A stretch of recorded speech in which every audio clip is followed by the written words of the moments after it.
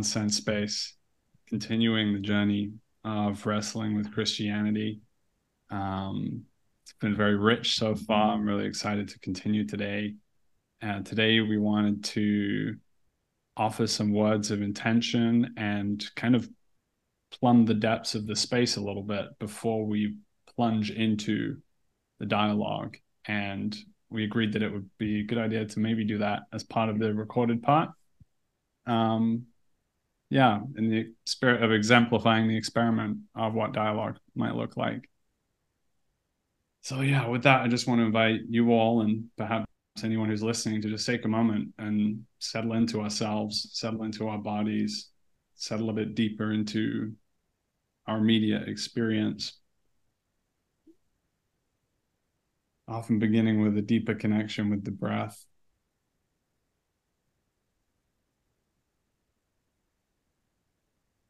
Letting the quiet gather.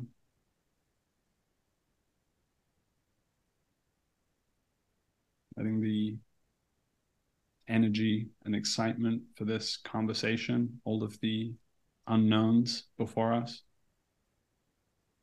Holding that energy.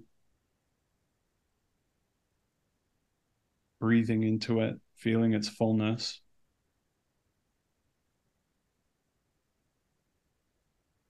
And then beginning to bring a listening into that space. Listening with our hearts, our bodies, and our fullest sensing.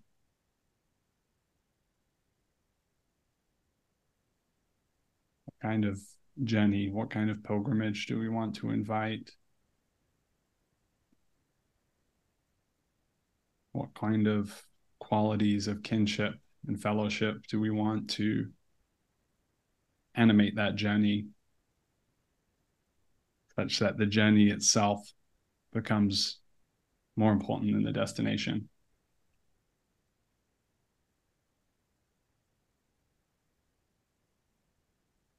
And what spirit or spirits we want to invite to accompany us and animate us in the undertaking of this dialogue and the greater pilgrimage of which it points to.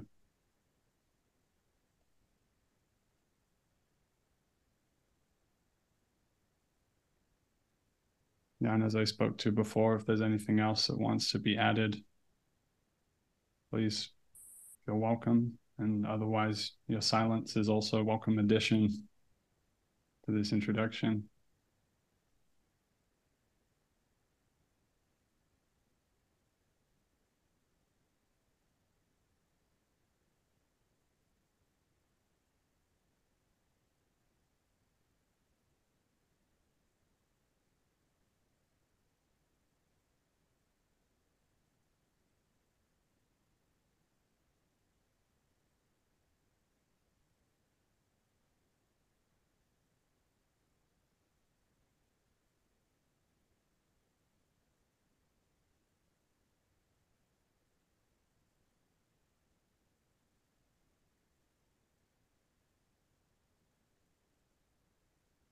All right, then bless you guys, bless the listeners, and bless this conversation we're about to have. Amen So to we're here to that. talk about pilgrimage, the virtue of pilgrimage. Yeah, thank you. Sorry, I cut you off there, Mahon. No, I was saying, I mean, something we were discussing beforehand, maybe as a place to kind of jump in, was my own experience of pilgrimage, which became very real recently. When I spent August doing the Camino to Santiago, which is from France. So we started in Saint John in France, and then you walk from France across the whole of Spain, pretty much, to Santiago. So it's like 800K in total. It took like 32 days. And you start off like the first day walking over the Pyrenees for like 8 hours, just straight uphill of like 30K. And then kind of progress. It's a very long journey. Like, so what I was saying beforehand was that it was just really difficult. It was the kind of spiritual hopes of a journey that was going to be like, just floating along kind of nicely was not realized. It was like difficult, tired, grumpy, got food poisoning, didn't sleep a lot of the time, completely uphill, feet were just destroyed. Um, but at the same time, I suppose that something that I thought about a lot was that um, the path of virtue or the path of moral is difficult. Like that was something that kept occurring because there's always like uphill and downhill. There's an easy way, there's a harder way, and the pilgrimage is definitely the harder way. So I suppose maybe that's a place to start. Is that why would you voluntarily suffer so much for something? The reason, and it does seem to translate to a lot of life, and that we're all struggling to justify maybe that suffering in some ways and take the easy way too much with technology and all of the options available. So maybe that's a place to jump in. I don't know if anybody has any thoughts on that. Yeah. I First of all, I want to say thank you, Jacob, for that wonderful introduction. And I feel that was really beautiful. And man, for sharing that I want to throw one clarification by distinction on that has always been helpful for me in thinking about pilgrimages, to distinguish between the pilgrim and the tourist. And to engage as a tourist with, they're both an experience of going to a place that's different from your home. But the posture of the tourist is sort of consumptive. And it's also oriented around the notion of comfort. It's comfort and consumption. And this is contrasted to the pilgrim, where rather than trying to intake something outside myself, break it into pieces and be comfortable, the pilgrim is attempting to go through something difficult to come into right relationship with something that is already there. So there's a movement, there's like this movement into a thing to become shaped by a thing as the pilgrim, whereas the tourist is attempting to shape the thing to myself. And I think, man, your description there is so wonderfully embodied participatory experience of being shaped in a rough and difficult and unexpected way by something, as opposed to simply, consuming something in a comfortable sense. 100%. It's like Plotinus and the sculpture, how, in the path of virtue, you get chipped away all the time until you kind of take on a better form. And I definitely felt how abrasive that process was, and in such a short space of time, which is really, yeah, I mean, I suppose something that's coming up as well is the idea of faith, like requiring faith to undertake the journey at all. Because it did require, I knew lots of people on it that quit, that just stopped, that just gave up, like that had plans of doing the whole thing, but maybe they drank too much one night and then they couldn't get up later, and then they got sunburned. There was like all these obstacles, and people, the people that seemed to finish it seemed to really have something that they were holding on to in that way that got them through it. Exactly the difference between the tourist and the pilgrim, I think, is how much faith you have in that transformative journey. Well, everything that's been said is magnificent, and the distinction between the tourist and the pilgrim is invaluable. So thank you for that, Ken. And it makes me think. So as I've always connected the question of pilgrimage with the problem of church today and their separation, and church today is full of tourists, not pilgrims, and that's part of the reasons why it's pathological. But I'll say more on that later. It's very interesting. We all know the phrase "know thyself." It's very important that this is in the context of a certain test. It's actually gymnastic. It is not merely let me go through the propositional knowledge about myself. When Socrates is talking about know thyself, and we know Plato's a wrestler, et cetera, so forth, the gymnasium and so on. The phrase is, and Raymond brings this out, we have to see it. There's a logos, know thyself. There's an eros, know thyself. And there's a thymos, know thyself. And the thymos is the gymnastic. And what we have in Western civilization today is we don't have any ways to know ourselves thymotically.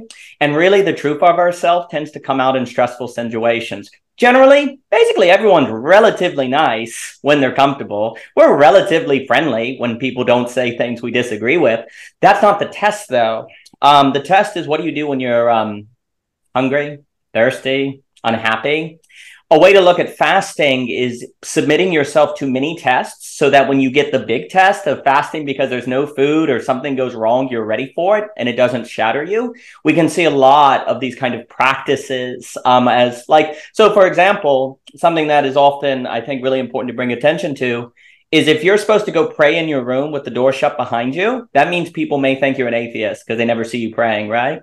So you submit these practices of being misrepresented so that the day when you're misrepresented on a big scale, you can handle it, right? And so there are all these other things too, where we can see a lot of the commands of the Bible as not just being a kind of spiritual propositional setup, but a certain actual test, like a pilgrimage, like fast, shut the door, be misrepresented, do these different things. But of course, the question is, why would you do that? Why would you do that? And it brings like, why would you go on a pilgrimage like that? Are you crazy? Like, have you lost your mind? Well, this is what's really interesting. The human does not seem as if they can be fully human unless they do things that you can only understand by doing. That entails the real risk of like giving up and therefore it being a mistake. But it's precisely because you submit yourself to that risk, that is hard, that cannot be understood except by doing it, that it is able to scratch some dimension of the human being, that if it goes through our entire life unscratched, we do not become fully human. And what do we do in a society that basically the only justification for human action is rational? If you don't have a rational justification for it, you're a fool. Why would you do it? Well, then we can't do things like pilgrimages that we seem to need to do to know thyself. And then, of course, we don't know ourselves. And so there's something about the comfort, like the rational thing, comfort, all of those kind of redirect what is rational action in a manner that contributes to our inability to fully flourish as human beings. And as to close the point, the church should be in the business of actually encouraging us to do those non-rational things that if we don't do, we're not fully human. But instead, the church actually, what it does is it tells us that we're already in a difficult situation because the world will reject you and you'll be misunderstood, which is suggesting you're already on a pilgrimage, which in the West, if you're a Christian, it's probably not actually that true because you're the hegemony. You have a lot of power. So this creates this weird pathology where rather than the church kind of helping people engage in those non-rational activities that help us be fully human, like a pilgrimage, it tells us we're already on a pilgrimage.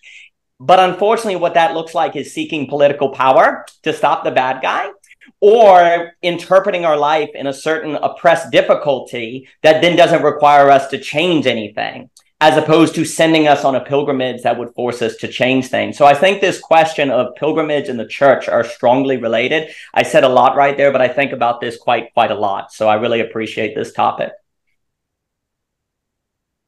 Yeah, and there was something there that I was thinking, which was that resonate, because so many people I met while I was doing it, nearly nobody was doing it for religious reasons. Nearly none of them were actually Catholic or Christian.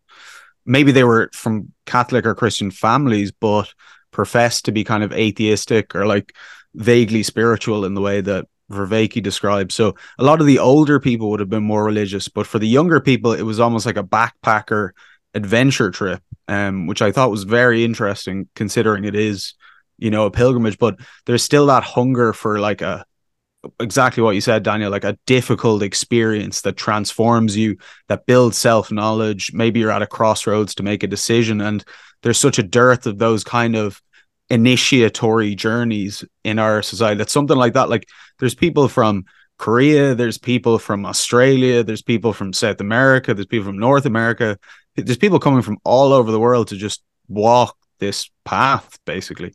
I mean, you could go for a walk in your garden or down the street. I like the significance of it is you could see the hunger even if people couldn't actually articulate necessarily what the hunger was.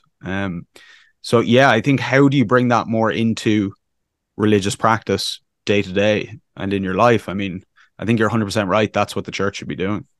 I'm extremely concerned that basically, especially American Protestantism, has created the impression that you're actually less likely to go on pilgrimages if you're, say, in American Protestantism, because you're saved by faith, not by works.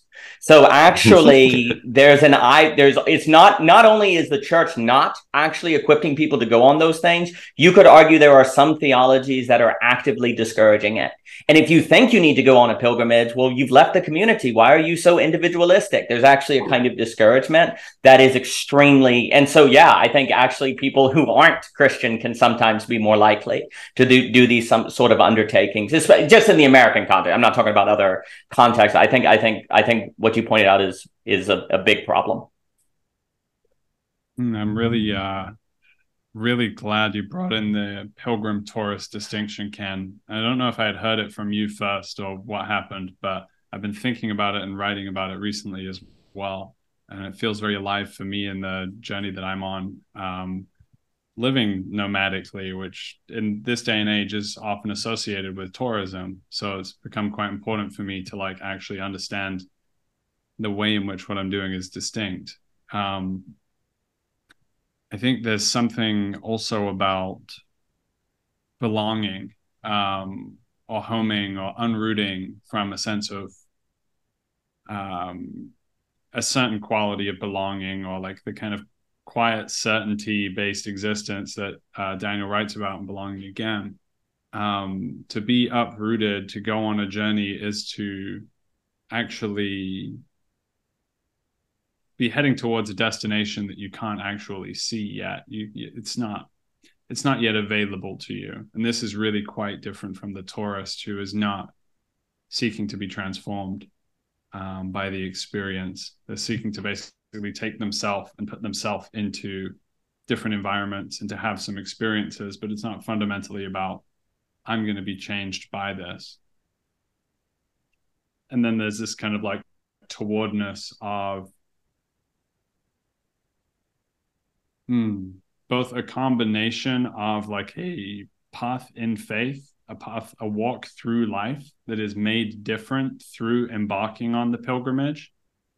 And also, I think for me, a real sense that there's a kind of community yearning, and there's a sense of like, there's some sort of experience of collectivity and togetherness that is not yet here, but I'm holding the space for it. And so in that way, the pilgrim walk for me, all these years I've been writing and making things as Culture Pilgrim, it's been a very solitary journey, it feels like, although I found wonderful people along the way, as this conversation attests to. And then at the same time, there's like this like, we're going to leave, Brett Weinstein talks about this in evolutionary terms, like you leave the valley in which you're living because you have a sense like this is not going to be a hospitable place. And that's like an ontological claim about our society. Like we need to uproot from where we are and go somewhere else, and not just in terms of like where we are physically, but ontologically, sociologically, going on a journey to something that's not yet here and is perhaps being realized through the course of the journey. Just reminds me of the meaning crisis, like in the talk of like home, the domicile, the loss of home, journeying to a new home, and the pilgrimage. There was something Jonathan Pajot said, which a pilgrimage is a physical journey that symbolizes the journey to God. So it's like you go on the physical journey in order to make concrete that more symbolic spiritual journey. It's like a microcosm of that bigger. And of course, God would be rehoming ourselves after the meaning crisis. I mean, that is if you believe the meaning crisis was caused by the death of God. So maybe there's something there. You know, something that I've been hearing, there's this interesting distinction that you brought up, Daniel, with the pilgrimage, whether it's an enacted actual going out of your own life versus pilgrimage as your life.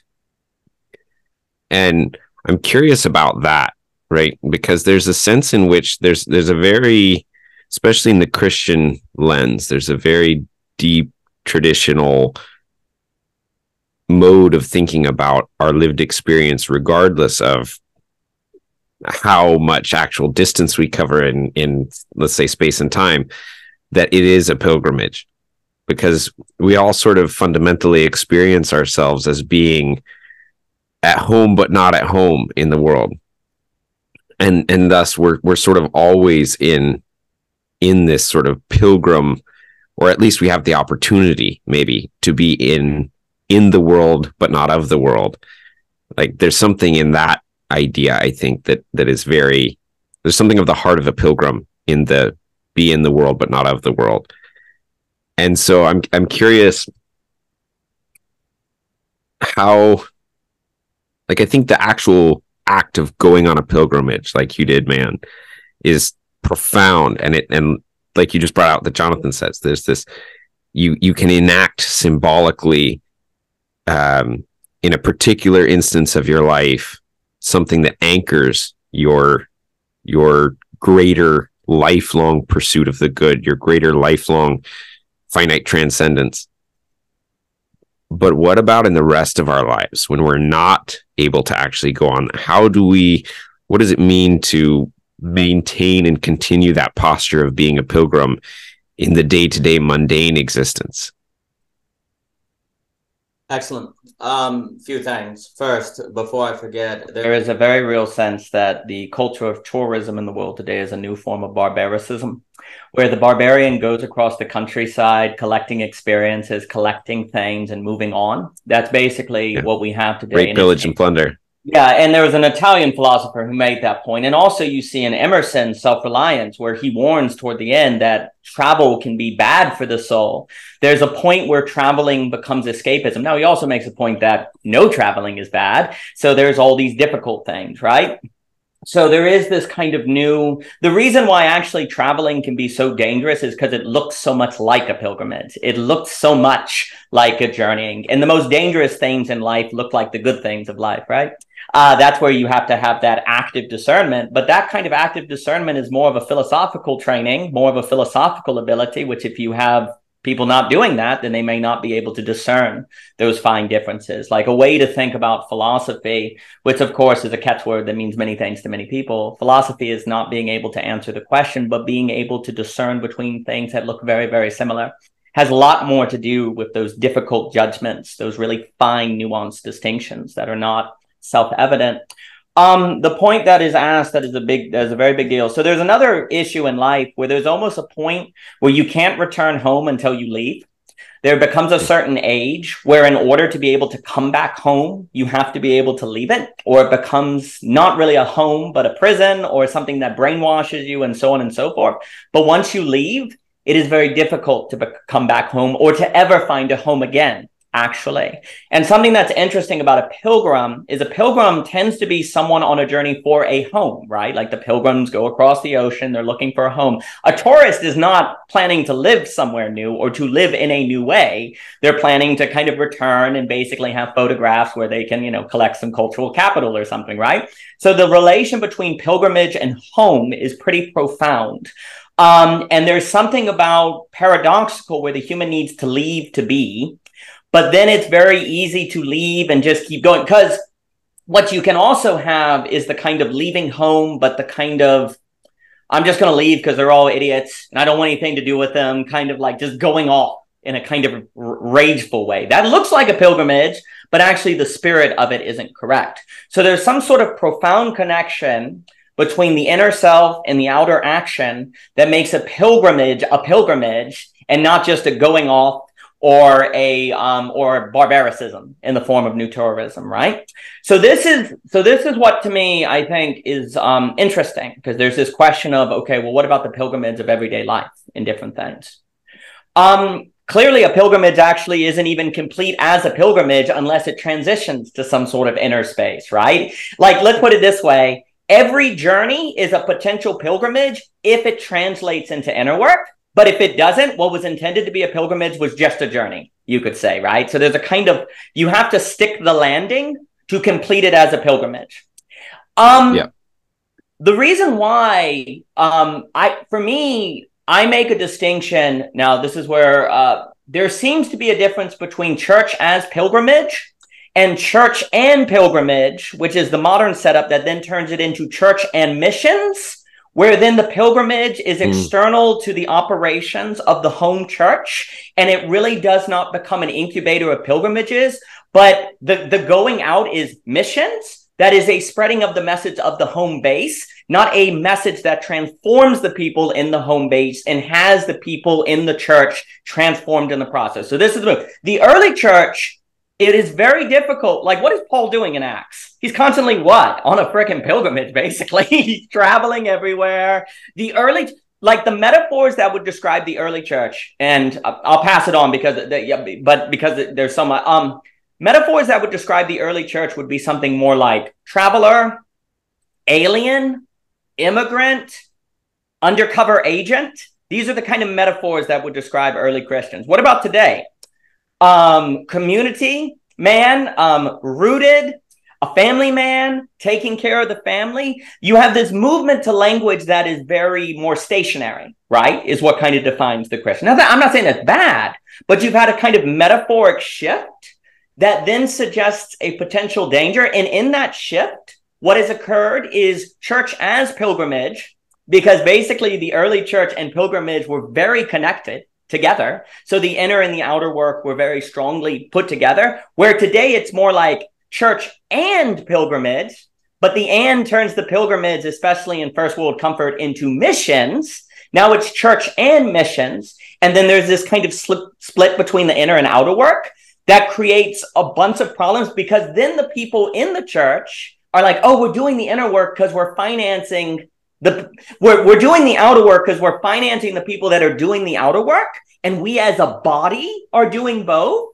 But the problem is the functions of that body are split among the members, so you don't have that transformation occurring. And then in each individual member, and then unfortunately a lot of the missionary people, it's more like tourism. Not to be mean, but very often it is more like an adventure that's not necessarily bad. I mean, we went down and built houses after Katrina. I mean, it's not inherently bad, but it may not have the same quality of pilgrimage. So there's been this historical shift that I think has led to various problems. There's more to say, but I'm going to pause right there, and I'd be curious some thoughts.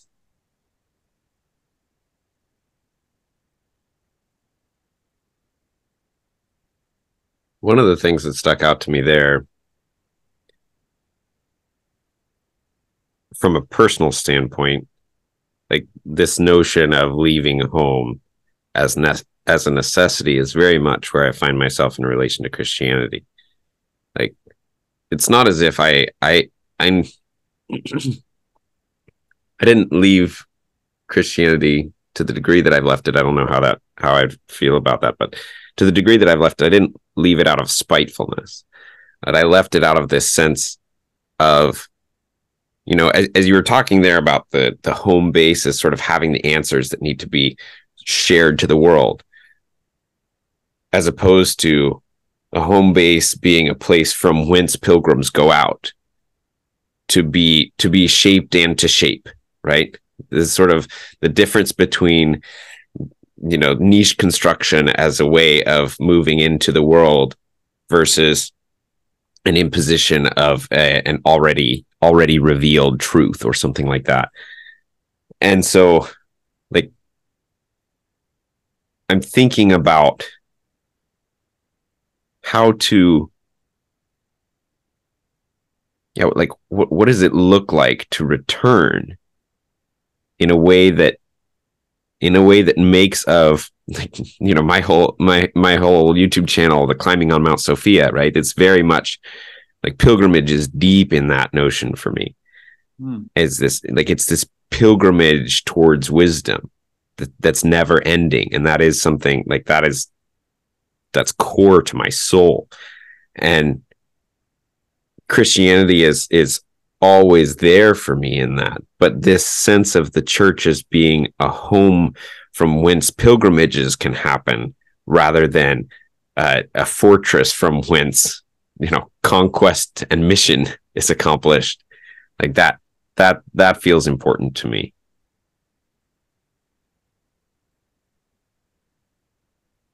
Does it have something to do with like the beatific vision, in a sense that you can't get sitting around. Like, it requires leaving the home base into the wilderness, to the unknown, to have that experience of the truly transcendent. Because that was what came to me. Like, the most interesting things I found were there weren't like physical things that were going on, but they were my relationships to them. They were dreams that I was having that I was writing down. They were things that I was imagining and picturing, and I was listening to the New Testament as I was going and kind of building more of a relationship to Jesus and to Christianity than I'd ever done before. But that wasn't the physical journey in a way, but I needed the physical journey to actually do that, or to even get into it. So I wonder, is it like that kind of, it's almost like the hero leaving the home to go into the wilderness to bring back stuff that for the whole community, in a sense, if you get that insight,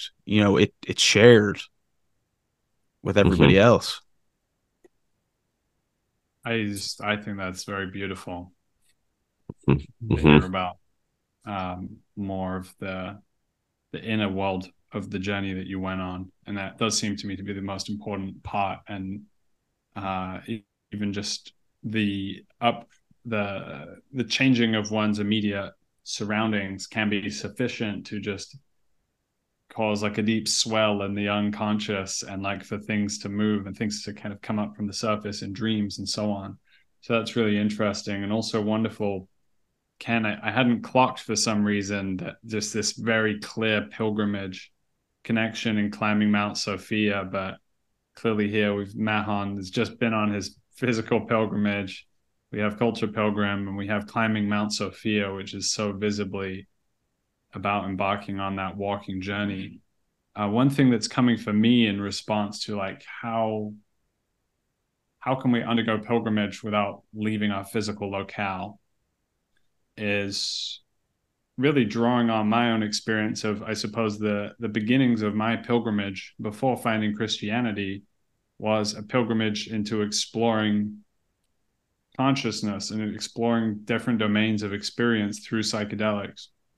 And one of the biggest kind of visionary voices in that space, Terence McKenna, would often talk about how the shaman's role was kind of to journey out of the known world into the spirit world or into the underworld, and to bring back insights that would come through song or through art or what have you, that would then be nourishing to the community. So in a way, the proliferation of medicine work, medicine ceremonies, which is everywhere in Berlin right now, I have to say, it's all sound healings, cacao ceremonies, plant medicine ceremonies. This stuff is really on the spread. And what it seems to offer is an example of a kind of pilgrimage portal where you can go on that journey, and it's going to stir and move things so that even though you're resting in place, so to speak, that movement is going on within you, and you are going to have to kind of renegotiate and recouple yourself with your surrounding environment as you change. So there's a way in which it doesn't have to be physical. Yeah, this is I think a really good dimension to bring in here, Jacob, because you're right. Like this psychedelic renaissance is huge here, and the distinction between pilgrim and tourist is essential. Because one of the things about the pilgrim too is that the pilgrim's not interested in staying away from home, right?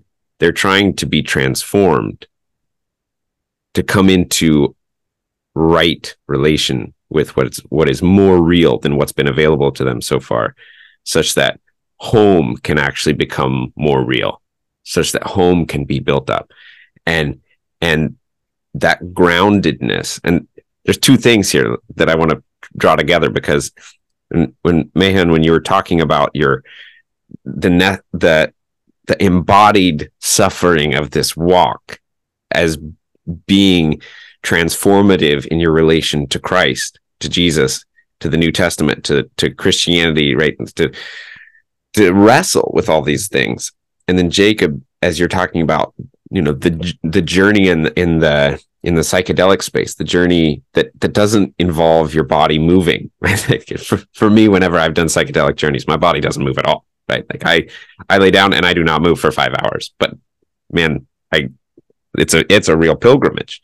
And so I'm like pulling those two things together. And I know there's some people doing some really great work in this space, but trying to bring those two things together where it's like, yes, we can do psychedelic journeys, but let's not forget to land them at the end, like Daniel talked about earlier. Like, it needs to land in your body. It needs to land in your home in a way that is a real transformation. And your body can go on a pilgrimage. And like, if we can get these two things talking to each other and moving together, like, that might give us the sort of pilgrimage transformation that we're really needing. Could you just clarify again what the two things are? Yeah, the pilgrimage in the psychonaut pilgrimage, to use a term, and the ancient form of pilgrimage of walking the path with your physical body. That is an awesome point, Ken. It really dovetails with my experience of it as well, because I actually did some psychedelics during it as well. I did some microdosing of mushrooms, so I had some interesting experiences with that. But again, like, a psychedelic voyage is a pilgrimage in a sense, but it's also missing that dull, difficult, mundane, like, really, like, I kept thinking about, like, okay, St. James did this journey. Like, he had nothing. Like, there was no restaurants, there was no food places. Like, he wasn't getting coffee. He was probably sleeping on rocks. Like, there is that aspect of the gratitude that comes from immense suffering that can be hard to get from a purely psychedelic experience, I think. Maybe from something like fasting or something that requires that, I don't know. I think if you change your I'm a big fan of changing your consciousness with chemicals, but there's a bit of it's the chemical that's doing the heavy lifting in a sense. So yeah, I think there's that some can be the danger there for sure. Yeah.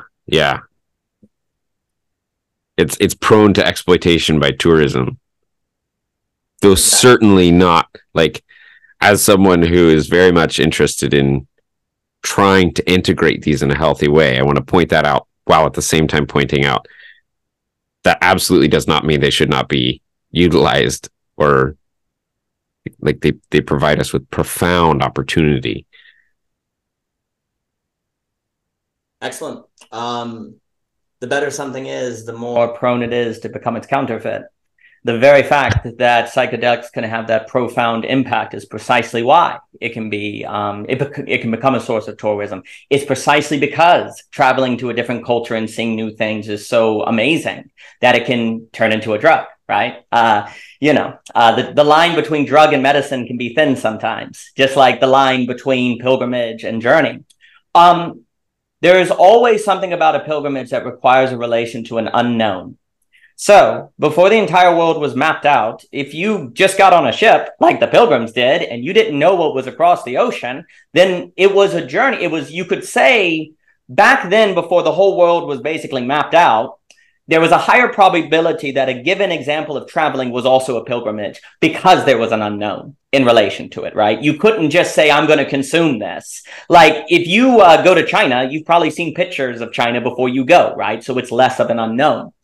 As you move into the modern world, I think Marcel Proust put it very well in Remembrance of Lost Time, where he said, life today is not so much about a journey to a destination, but the kindling of new eyes. And that this is the unknown that the modern man has to engage in. And so pilgrimage always, I think, relates to an unknown somehow.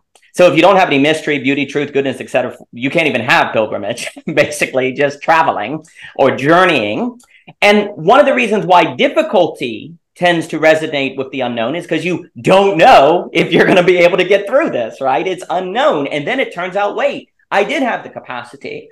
So difficulty can create an unknown. Something like psychedelics, new horizons, can create an unknown. But there is something, if there's something about the pilgrimage that is necessary for the human to be human, then the only way for humans to be human is to have a relation of the unknown. And we have to look for all of the resources that can provide this. on the question of the connection between like the inner home that was brought up, like staying in place pilgrimage, Simone Weil was, she was big on roots. She talked about without roots, humans die. And then she drew a lot of attention to a concept of attention, which is the ability to really see what is going on in front of you. Well, that would align with Mr. Proust. Like the ability to go, oh my gosh, I'm actually seeing the person there. I'm turning the stranger into a neighbor, into maybe not a mere mortal, like the end of Weight of Glory, right? So you're in the same place, but because of a way of seeing, you can turn the same place into a different place.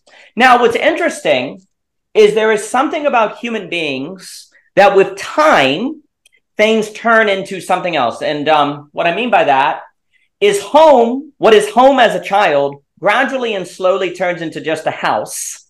A marriage, a love, passion gradually just turns into a grind. There's this kind of entropy that seems to define human life with time, right?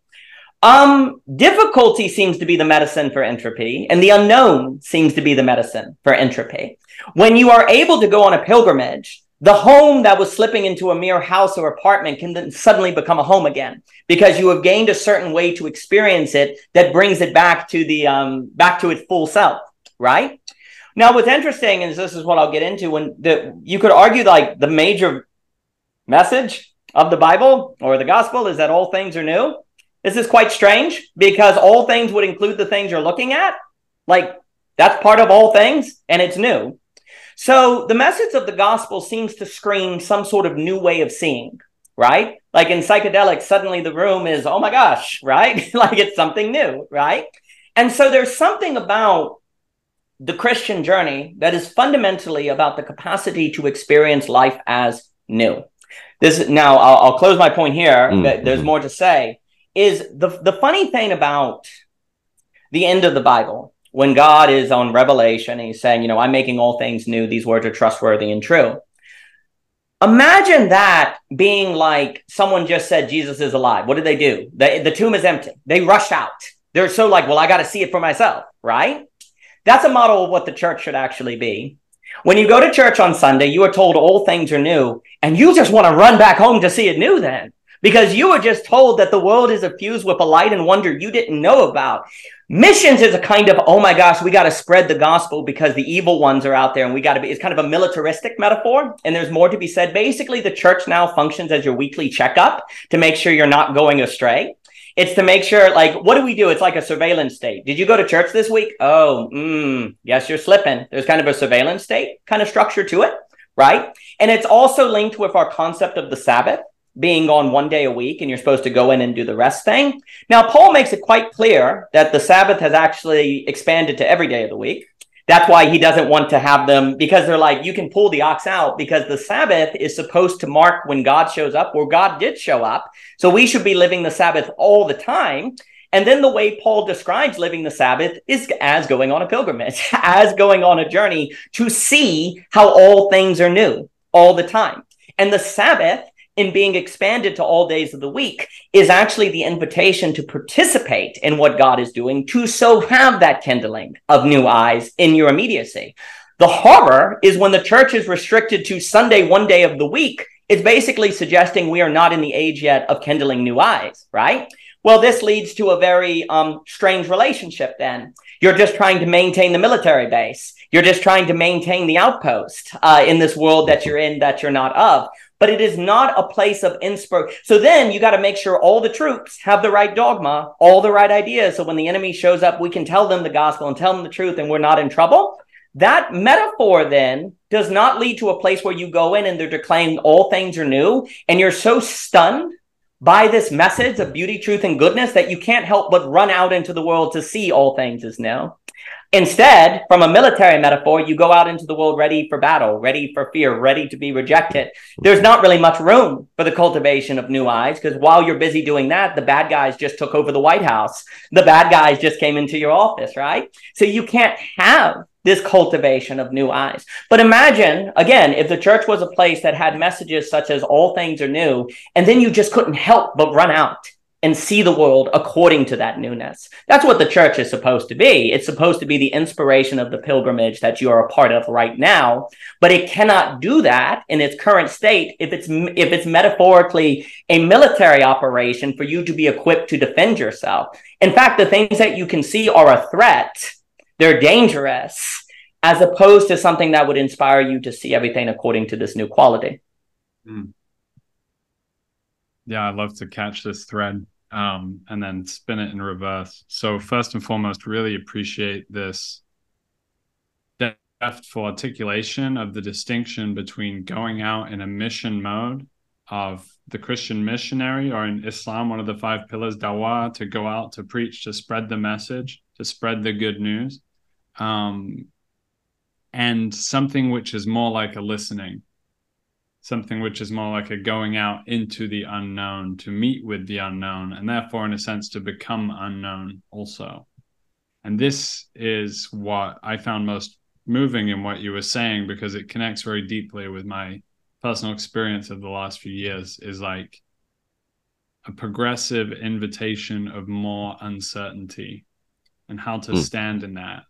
And that turns out to be a kind of socially transgressive position to hold, which requires a degree of conviction or courage, or being willing to be an outsider, even in the home base, to not have a plan, to not know what it is you're doing or precisely what it's pointing to, and to leave room for God fundamentally is what's meant by this. And I've been part of a community called Uncertainment for the last several years, in which we gather on that theme regularly. And for me, that is where, coming out of the psychedelic experience into the world, this is where the psychedelic experience and the relationship to God gets fulfilled. It's like bringing in the veil of the unknown closer, and then letting God be revealed through these unknown circumstances, meetings with new people, serendipities, and so on. And if we plan our lives too much, then what we're actually doing is removing the space for God to operate, and kind of erecting, like, we're gonna like paint the highway lines all the way down the track, all the way to the grave. Like, we're trying to eliminate the space for the unknown to move, ergo for God to move, and ergo for us to like get somewhere we didn't end up. So yeah, so much more to be said, but I want to leave it there. Well, I mean, I'll just say that you can't talk about truth, beauty, and goodness without them being unknown, because then otherwise they're just your take on truth, beauty, and goodness and finite. Like, resurrection is fundamentally an unknown unfolding. Like unknown is at the complete heart of the gospel, because unknown is whatever God is doing that is worth honoring and cultivating and being in the presence of cannot be known ahead of time, because if it was, it wouldn't be really God's doing, now would it? And it would fall within a rational calculus. Like, another way to look at this, like, instead of people asking, like Christians asking one another, did you go to church this week, in a kind of surveillance state, it really should be, how did you experience resurrection this week? How did you experience the unknown breaking through this week? What an inspiring and exciting thing. You would be thrilled to talk with other Christians, because what's kind of happened, basically, a lot of Christians are finding the liminal web spaces, a group of people that are all collected by shared individual journeys of unknowns, and we share our testaments of those ways that this newness is unfolding to us. And so that's a place where church as pilgrimage is being emulated, is basically on these liminal web spaces, is church as pilgrimage. Whereas the church that is the communal center that you go to, that is in a building, should also do that. But because of a certain paradigm, it's become church and pilgrimage, which then becomes church and missions. And so then the church becomes the place you visit to get your weekly checkup, as opposed to a place to share. And what you have is, when you have church as pilgrimage, which is then church as relating to unknown, because all pilgrimage is in relation to unknown, then we get together and talk about the ways we saw resurrection this week. Wow, that's really cool. And let's talk about actually how you read that book that helps you see new resurrection in a new way. Oh, that's really wild. Instead of books being something we're scared about, everything then joins the concert of how we all come to see and experience resurrection in new ways. And so the unknown is then a gift. Marcise Blondel in Action made this really important point. He said, you know what the problem is with like knowing something is that you stop caring about it. Once you know how that doorknob works, do you think about it anymore? You know, once you know, this is the irony. We seek certainty. Like we're all taught to seek circuit. The school system teaches you that you know something when you gain certainty about it. Certainty is the condition when you stop caring. So we are literally training people to associate understanding with that which ceases to make them care anymore. What is unknown is that of which has the possibility of being a source of life. And so the unknown, which we've kind of been trained to associate with spooky, scary, and dumb, actually, like it's unknown because you're not rational enough. If you were really rational, it wouldn't be unknown. No, the unknown is the birthplace of care.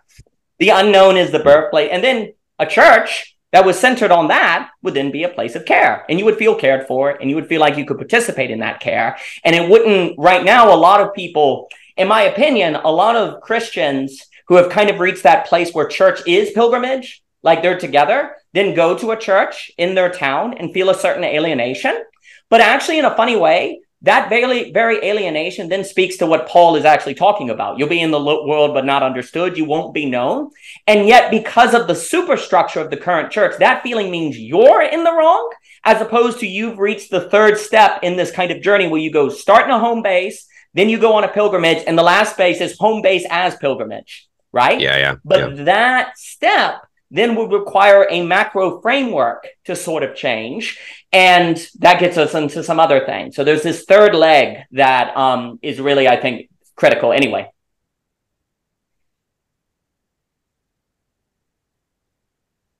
We're going to have to do another one. I agree.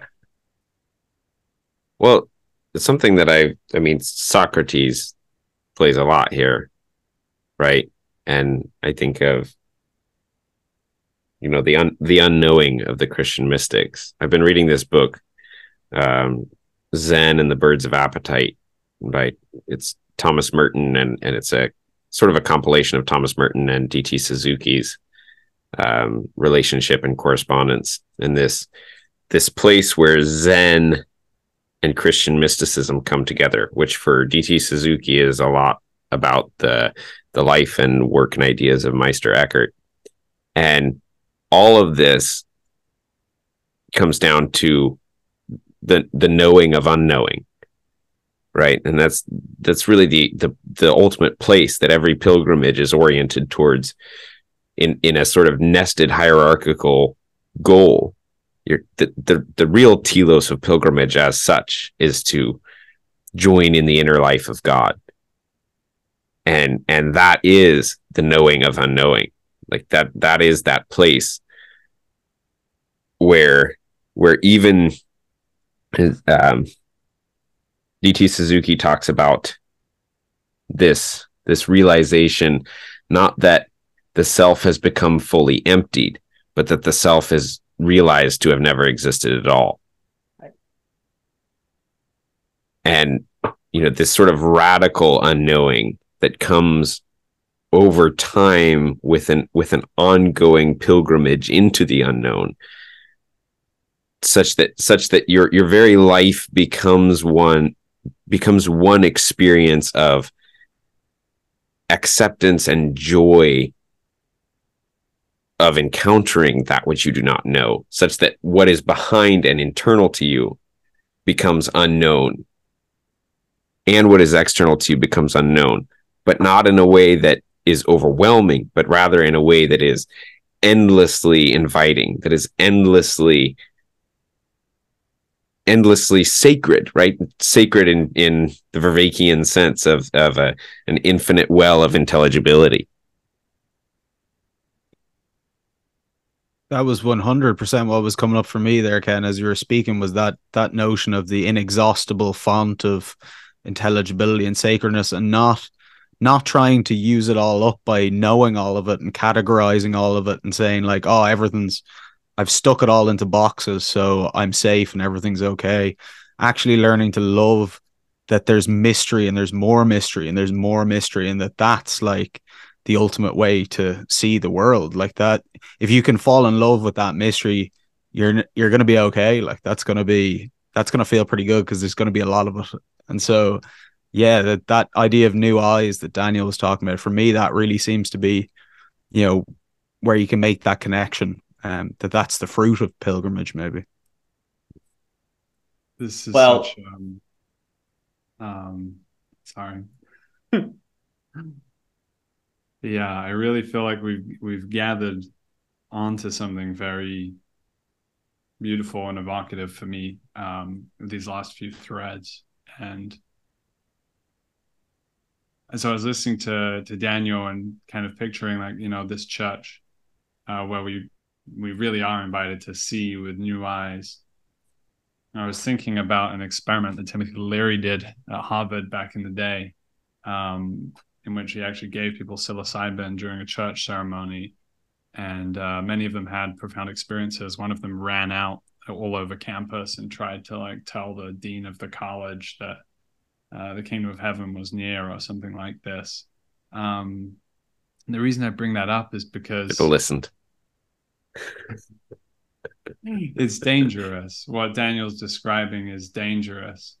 Dangerous to those institutions, but also dangerous to us as people, because we don't know how to play together as adults. Like, that's what I'm realizing when we get into these places where more of this fixed structure of, like, we're going to do the same thing every week. As soon as we start to take some of that away and bring the unknown in, all of that, like, unsafety, childhood shit, like, all of it, like, we have to be able to play together.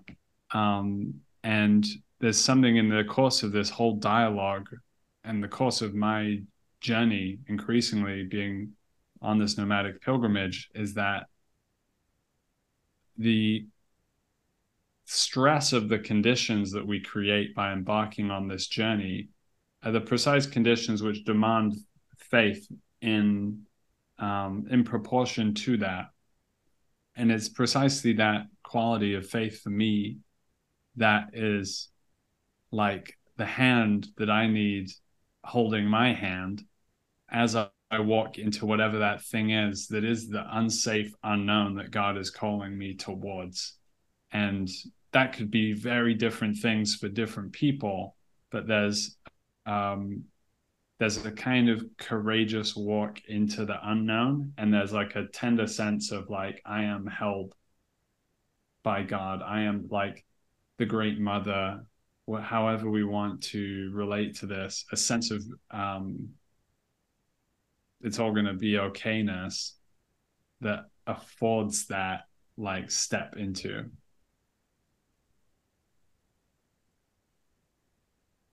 Excellent.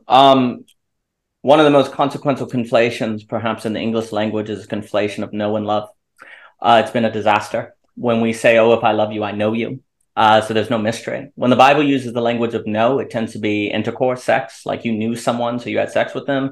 And sex is an act of being with someone in a mystery. It points beyond itself towards something. But what we did is we took know to mean love, and therefore love is not an honoring of the unfolding of a mystery, but a knowing someone according to a rational calculus. And that doesn't tend to be very good for happiness. We should do everything in our power to remove the conflations of the word love and know, because we should only use the term know in a love context if it's a with them in a mystery. The Bible almost suggests that you know someone when you're with them in the presence of mystery, because you know that they don't know this thing either, but you're in it together. And I know you because I know you're hand in hand with me toward this mystery, right? Like you were speaking of the church in that way.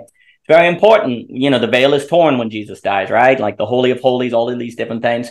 Let us not forget that the Holy of Holies, the Ark of the Covenant, man, you touch that thing, you die. You go in there and you don't cover your face, you could get destroyed. That whole strange spirit of, like, beauty, wonder, worshiping, danger, weirdness has been unleashed upon the world, basically. And that, like, how would church feel if it was like, hey, we got to figure out how to live in a world with this spiritual force that seems to be a mixture of beauty, death, goodness, hope, and all of these different things. We forget that the Holy Spirit would still have the same characteristics as the Ark of the Covenant, going into the temple where they have to bow their head, only one person can go. That force that is a combination of mystery, power, reverence, fear, wonder. That is the Holy Spirit, not merely this I love you feeling, which then, worse yet, love equals no. So Holy Spirit is how I know people according to a rational calculus. Oh, okay. No wonder then the church becomes just a certain ordering and keeping out the unknown. Because if the church is supposed to be a place of love, love means you know someone, and the spirit we're supposed to cultivate is a spirit of love which equals know one another, then the church is a place where there's no mystery at all. In fact, the presence of mystery would be hatred, right? Because love equals no. And so if there's any unknown in the church, it would be an evidence of a failure of the church. Lo and behold, Ivan Illich was correct then that the Christian church, which was for him the best of things, had become the worst of things, because only the best of things can become the worst of things following the inversion principle for Ivan Illich, right? So when you have a place that is supposed to be honoring this mystery, that then because of some fallacies ends up in the destruction of mystery, then it can become very pathological in different ways. And I'm afraid that's currently what you have. And the thing with it, I would say, is a way to think about the difference also between the pilgrim and the journey is like the journey or the traveling is the go-to, where a pilgrimage is go and see. Like a pilgrimage is always a go and see. The temple's, the friggin' stone is rolled away. Go and see. Leave this church. Go and see how all things are being new. Go and see how resurrection is occurring. Do it at your workplace. Do it in China. Do it in, yeah, you can travel. Go do that. But wherever you go, you must see.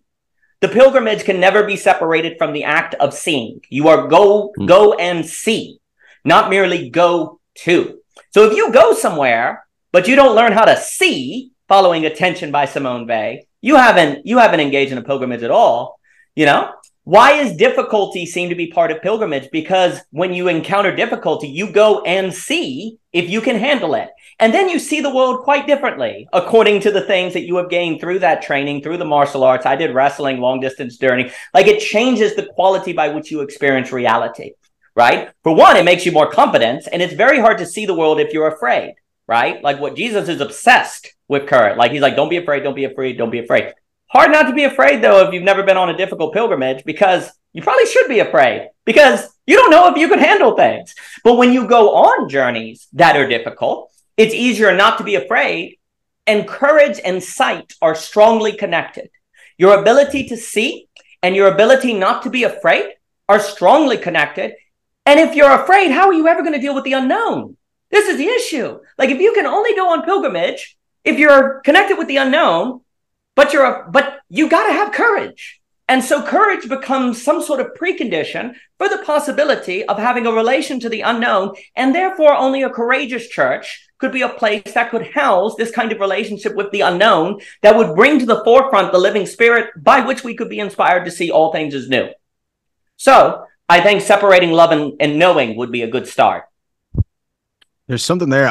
This might open up another thread that'll completely derail us, but this idea of, I don't know what if it was after Augustine, but the idea in the church that God is incomprehensible and unintelligible, which became church dogma, which is still church dogma as far as I'm aware, but prior to that, God was incomprehensible but not unintelligible. Exactly. Yes. You could journey to see God in a sense, but if God is unintelligible, there's no point in doing anything, because you can't, that vision isn't possible for you. So I think to have that pilgrimage mechanism, God has to be intelligible. There has to be, the faith has to lead to vision, the beatific vision. So you undertake the difficult journey to be able to see, to have that relationship with God. I mean, vision is a metaphor for understanding. So an understanding of God has to be possible to precondition this journey. And I think in church dogma, as far as I'm aware, in the Nicene Creed, that's not actually there at the moment. So that seems to be a conflict. So yeah, I'd be curious to hear more about that, because that's not something I've come across. Because that definitely destroys the whole enterprise. If God is unintelligible, then the whole thing is. Yeah, because Augustine, as far as I understand, ran afoul of it, because he initially had the idea that a lot of his was about this idea of a journey, that we're all spiritual refugees searching for home, and we find that home in God. So, but it's like hearts are Platonism, restless like until they find rest in thee. yeah, like you have to understand the good in a sense. You have to understand God to have this relationship with it.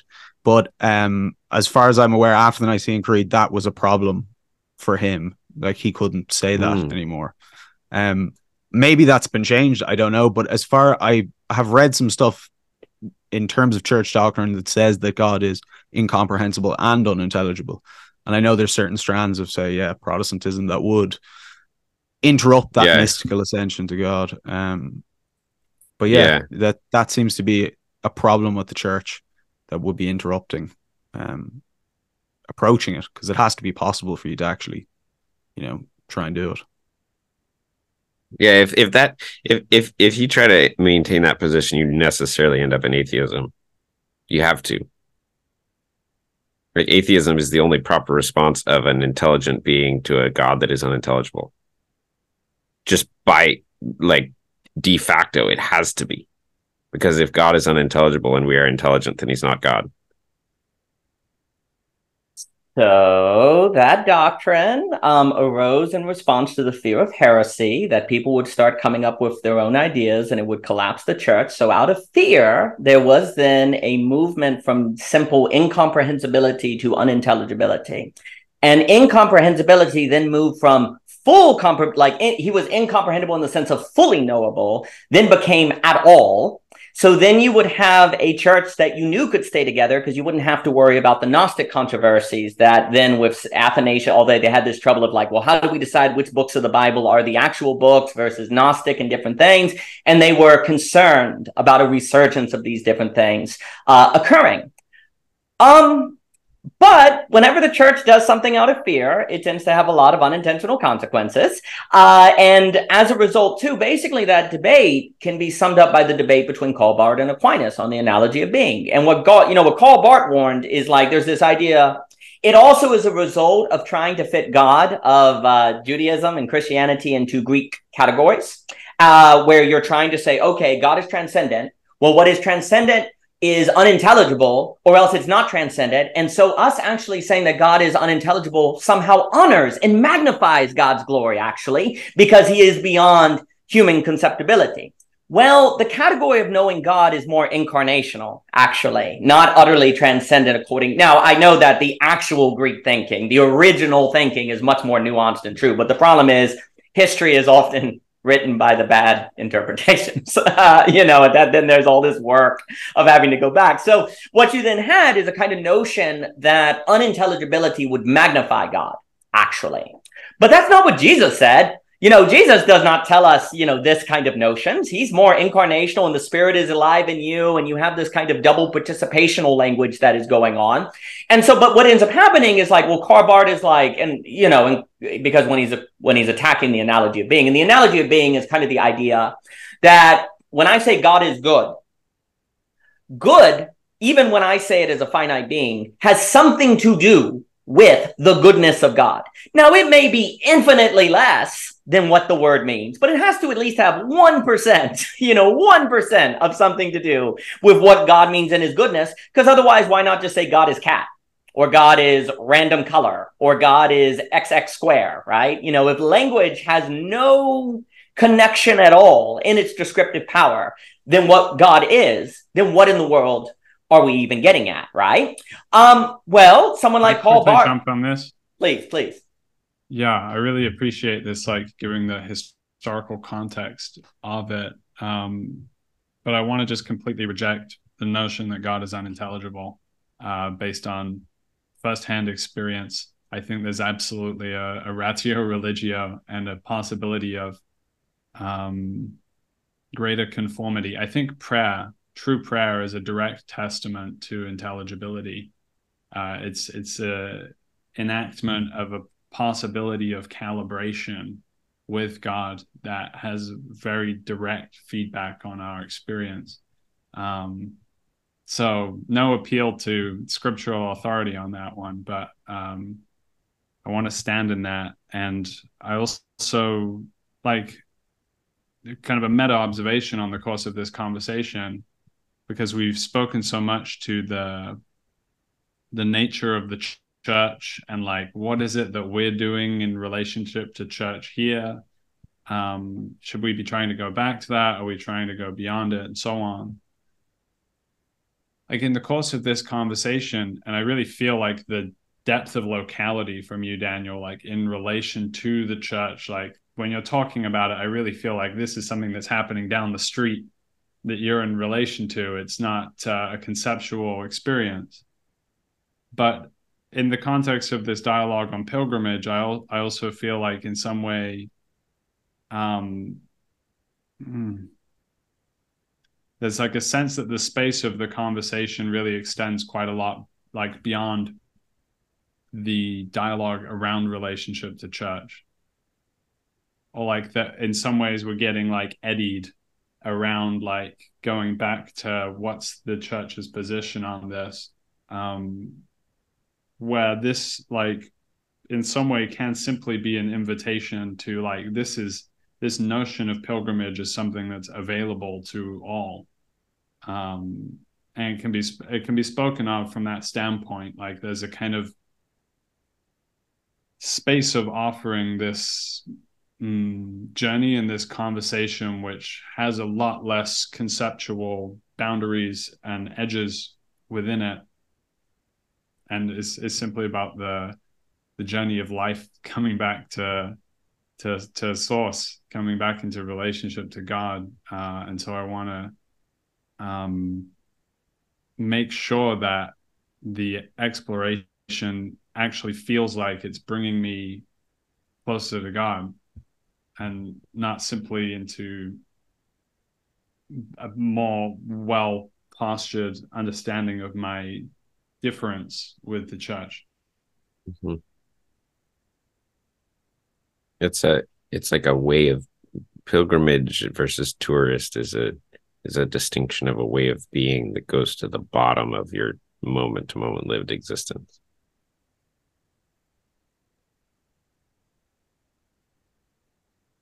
Well, basically, church is a pilgrimage, or it's not even church. Like that's the main kind of take, is that what has happened today is there is a separation between church and pilgrimage. And actually, if you go on a pilgrimage, you're trying to be saved by works, and that's unholy. Like the main kind of idea that has happened in Protestantism is like, because unintelligibility is holier, like to believe God is unintelligible is holier, actually. Well, then it's holier not to go on a pilgrimage, and it's holier not to do philosophy. And it's holier not to be engaged in dialogos community. And if you ask deep questions, you're actually a bad Christian. So what you end up happening is you have a historical narrative that is developed that has actually made the church antithetical, like against the very things that we are describing, where if you do them, you're actually kind of made to feel as if you're a bad Christian, when really looking historically, it's the exact opposite, actually. Like when you go to Paul in different things, the church was a pilgrimage movement, and now they have been separated, which has caused to all sorts of feelings of picking one or the other. And that has led to, I think, a very pathological church, actually. Because like, for example, when Paul is saying, you know, you're going to be rejected, you're going to, you know, people aren't going to understand you. Well, that makes a whole lot of sense if you're a pilgrim, if you're going into like as an immigrant or an alien into a foreign country, right? But what do you do when like you live in America where the predominant culture is Christian? Well, you're like, well, I'm not actually rejected at work for being a Christian. So what you end up having to do is emphasizing the narrative of the church to feel like Paul wasn't wrong, then has to somehow turn Christians into victims of some sort of political class, some sort of college class. Like there's all these forces that you're actually being oppressed by, that you, by just being a middle-class American, thus you are actually on a pilgrimage because you're going to work in the face of all of these difficulties, right? No need to do anything extra. You're actually already there just by being Christian in a Western society. So you have these conceptions of what a pilgrimage is that have been counterfeit by the notion of church, that once you deconstruct them, then you can see that the only way to be Christian involves a pilgrimage in the way that we are describing. Which in Paul's day, church and pilgrimages were two sides of the same coin, because you were going into foreign countries. You were traveling, and the church was people gathering together to see, where did your pilgrimage take you? Where have you been thinking about? What resurrection did you see? Like we gather here on the Dialogos to talk about the things that we've been going through, right? Well, that's church. because that is people on Mount Sophia who have been climbing, coming together to say, what paths did you take? Which ways did you go? Church is to be helping aid the mapping and the carrying out of the pilgrimage. And basically, the point of this would also mean is that you could, in a sense, be going more so to church by never going to American church if you're going on a pilgrimage. And there would actually be a historical basis for that claim, which to us is very hard to think now, because that would mean that being Christian has something to do with journeying into the unknown. We associate love with knowledge, and as a result, it feels like it's loving not to do those things, that we need to be actually to engage and participate in a world where all things are new.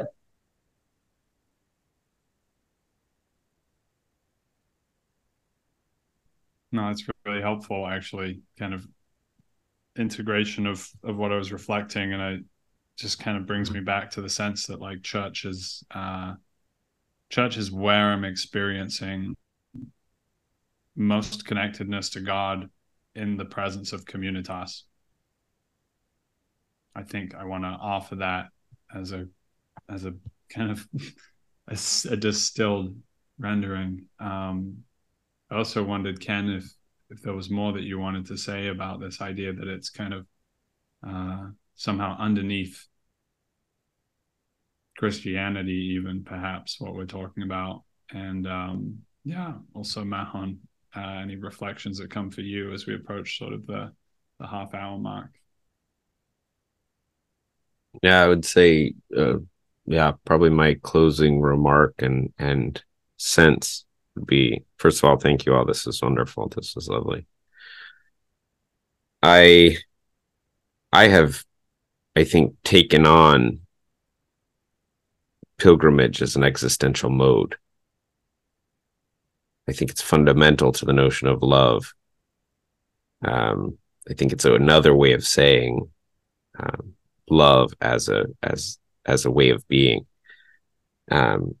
And as I referred to climbing Mount Sophia, that's part of that for me. But for me, it's everything. It's every encounter with myself, internally, with reality, externally, with others, with ideas, with God, with transcendence. Having the posture of this sort of wrestling with niche construction. I change it and it changes me with every level of of being in the world, physically, emotionally, spiritually, psychologically, relationally. Every moment of attention is this give and take, this shaping and being shaped. Never simply an imposition or simply a reception, but always a wrestling with, always a moving, always a changing, always a transformation. That sense, I mean, I think that's that sense of being at the boundary line of meaning making, the boundary line of chaos and order, at the boundary line of that. And I think that's what the pilgrimage is, the lived experience of meaning. Yeah, I 100% agree with that. It actually made me think that something that really disappointed me about the pilgrimage that I did was that it didn't feel that different to what I do all the time anyway, aside from the massive amount of walking that was involved, because I'm always trying to have those insights. I'm always considering spiritual things. I'm always trying to have those new eyes, trying to kind of see into the mystery more deeply. And I thought that was initially a negative thing, but just hearing you speak there, Ken, was like, that just reaffirms that that pilgrimage is everywhere. It's a pilgrimage as a way of life that you can really imbibe. And really, for me, is what philosophy is about, the love of wisdom, and also that scales up to the love of God, which is I think part of that is that pursuit of truth. Something that might be missing from the institutional version, but for me, that feels really meaningful and really like connects me to the transcendent in a way that, you know, has done so much good for me, and I think could do so much good for a lot of other young meaning crisis people in the current state of affairs. So yeah, thank you very much for this dialogue. Like, this is really, I feel like I've been on a pilgrimage. This is good stuff. Yes, I feel the dialogue is getting more beautiful the more we develop it as well. Like I definitely have that sense as we close out today, like each of us is getting sort of closer to speaking the most beautiful speech. And I was thinking just before this dialogue that that's what prayer is, and that's why it's so devastating that we've lost prayer, is that prayer is actually the place where we should have the most beautiful, good and true speech. So yeah, any further reflections for you, Daniel? Very welcome as well. Well, I just want to say that I really enjoy speaking with all of you, and when Paul's writing, none of the Christians would have grown up in church. Like home, pilgrimage, church would have been the order. What's made church so hard to understand is that we grow up with church. And so church then is that place you grow up with. And the function of church then reflects a place for families to grow up in. But like in the early church, most people would have been something like home, then pilgrimage, and then church, actually. And church would have been the shared spirit. Like this is what's tricky now, is church is something we kind of grow up with. So when we talk about going back to church, there's a regressive feel to it, because it's like, well, I grew out of that, right? And you see, that really wouldn't have been a thought that would have been as much of a problem back then, because most people wouldn't have grown up with church. And church, you know, what you'll see in Orthodox, Eastern Orthodox, those like Nicholas Berjayev, Bukakov, Lamb of God, you know, they'll emphasize the Sophia as this wisdom. And what's very interesting about Sophia, I think it's Lamb of God, where Bukakov talks about this question of we need to think of God when we say first calls, there's a mistake. Because it's actually, because then you have all the predestination stuff and what he's like, Sophia is the continual presence of the creative act of God in every moment of time amidst us with the presence of the Spirit. So then church becomes Sophia in a very profound way. And then it's like, oh, the bride of God, I get it. Sophia, Psalms, Lady Wisdom, and so on and so forth. And so if one, we can kind of understand, okay, one of the reasons I culturally associate church with like going home and being a kid is because you grew up with church, but that's not what Paul could have meant when he talked about church, because that wouldn't have been what it was. Okay.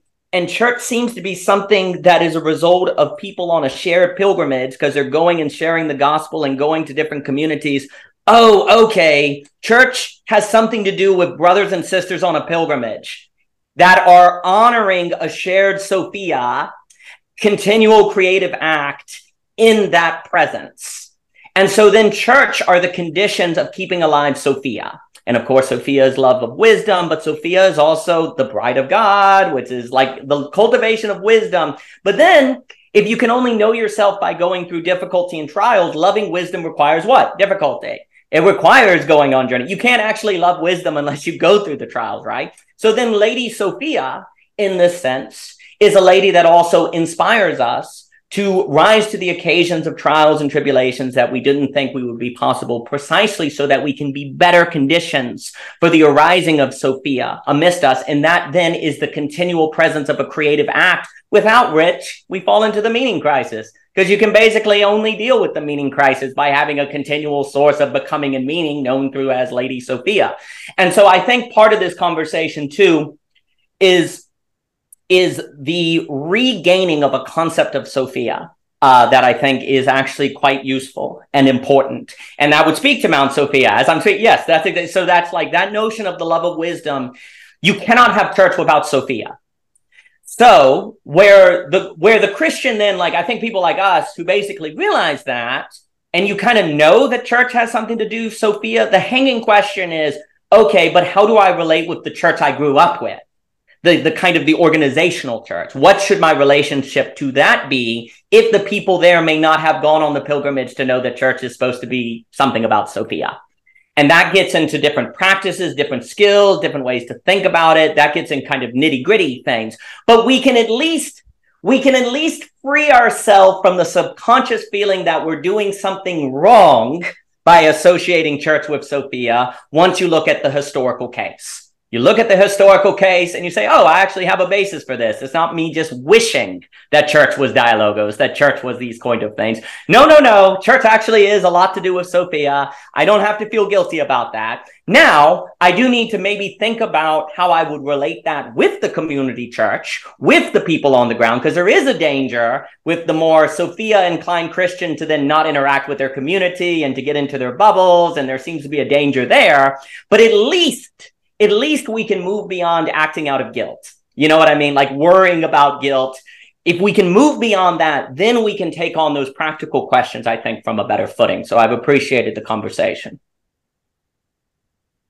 Beautiful, beautiful closing reflections from everyone. And Daniel, you never disappoint. Such a potent insight of church being the thing that comes after the pilgrimage and not necessarily before the pilgrimage. So, yeah, amazing dialogue. Thank you guys so much. I'm going to close off the recording here. Thanks everybody for listening. To be continued.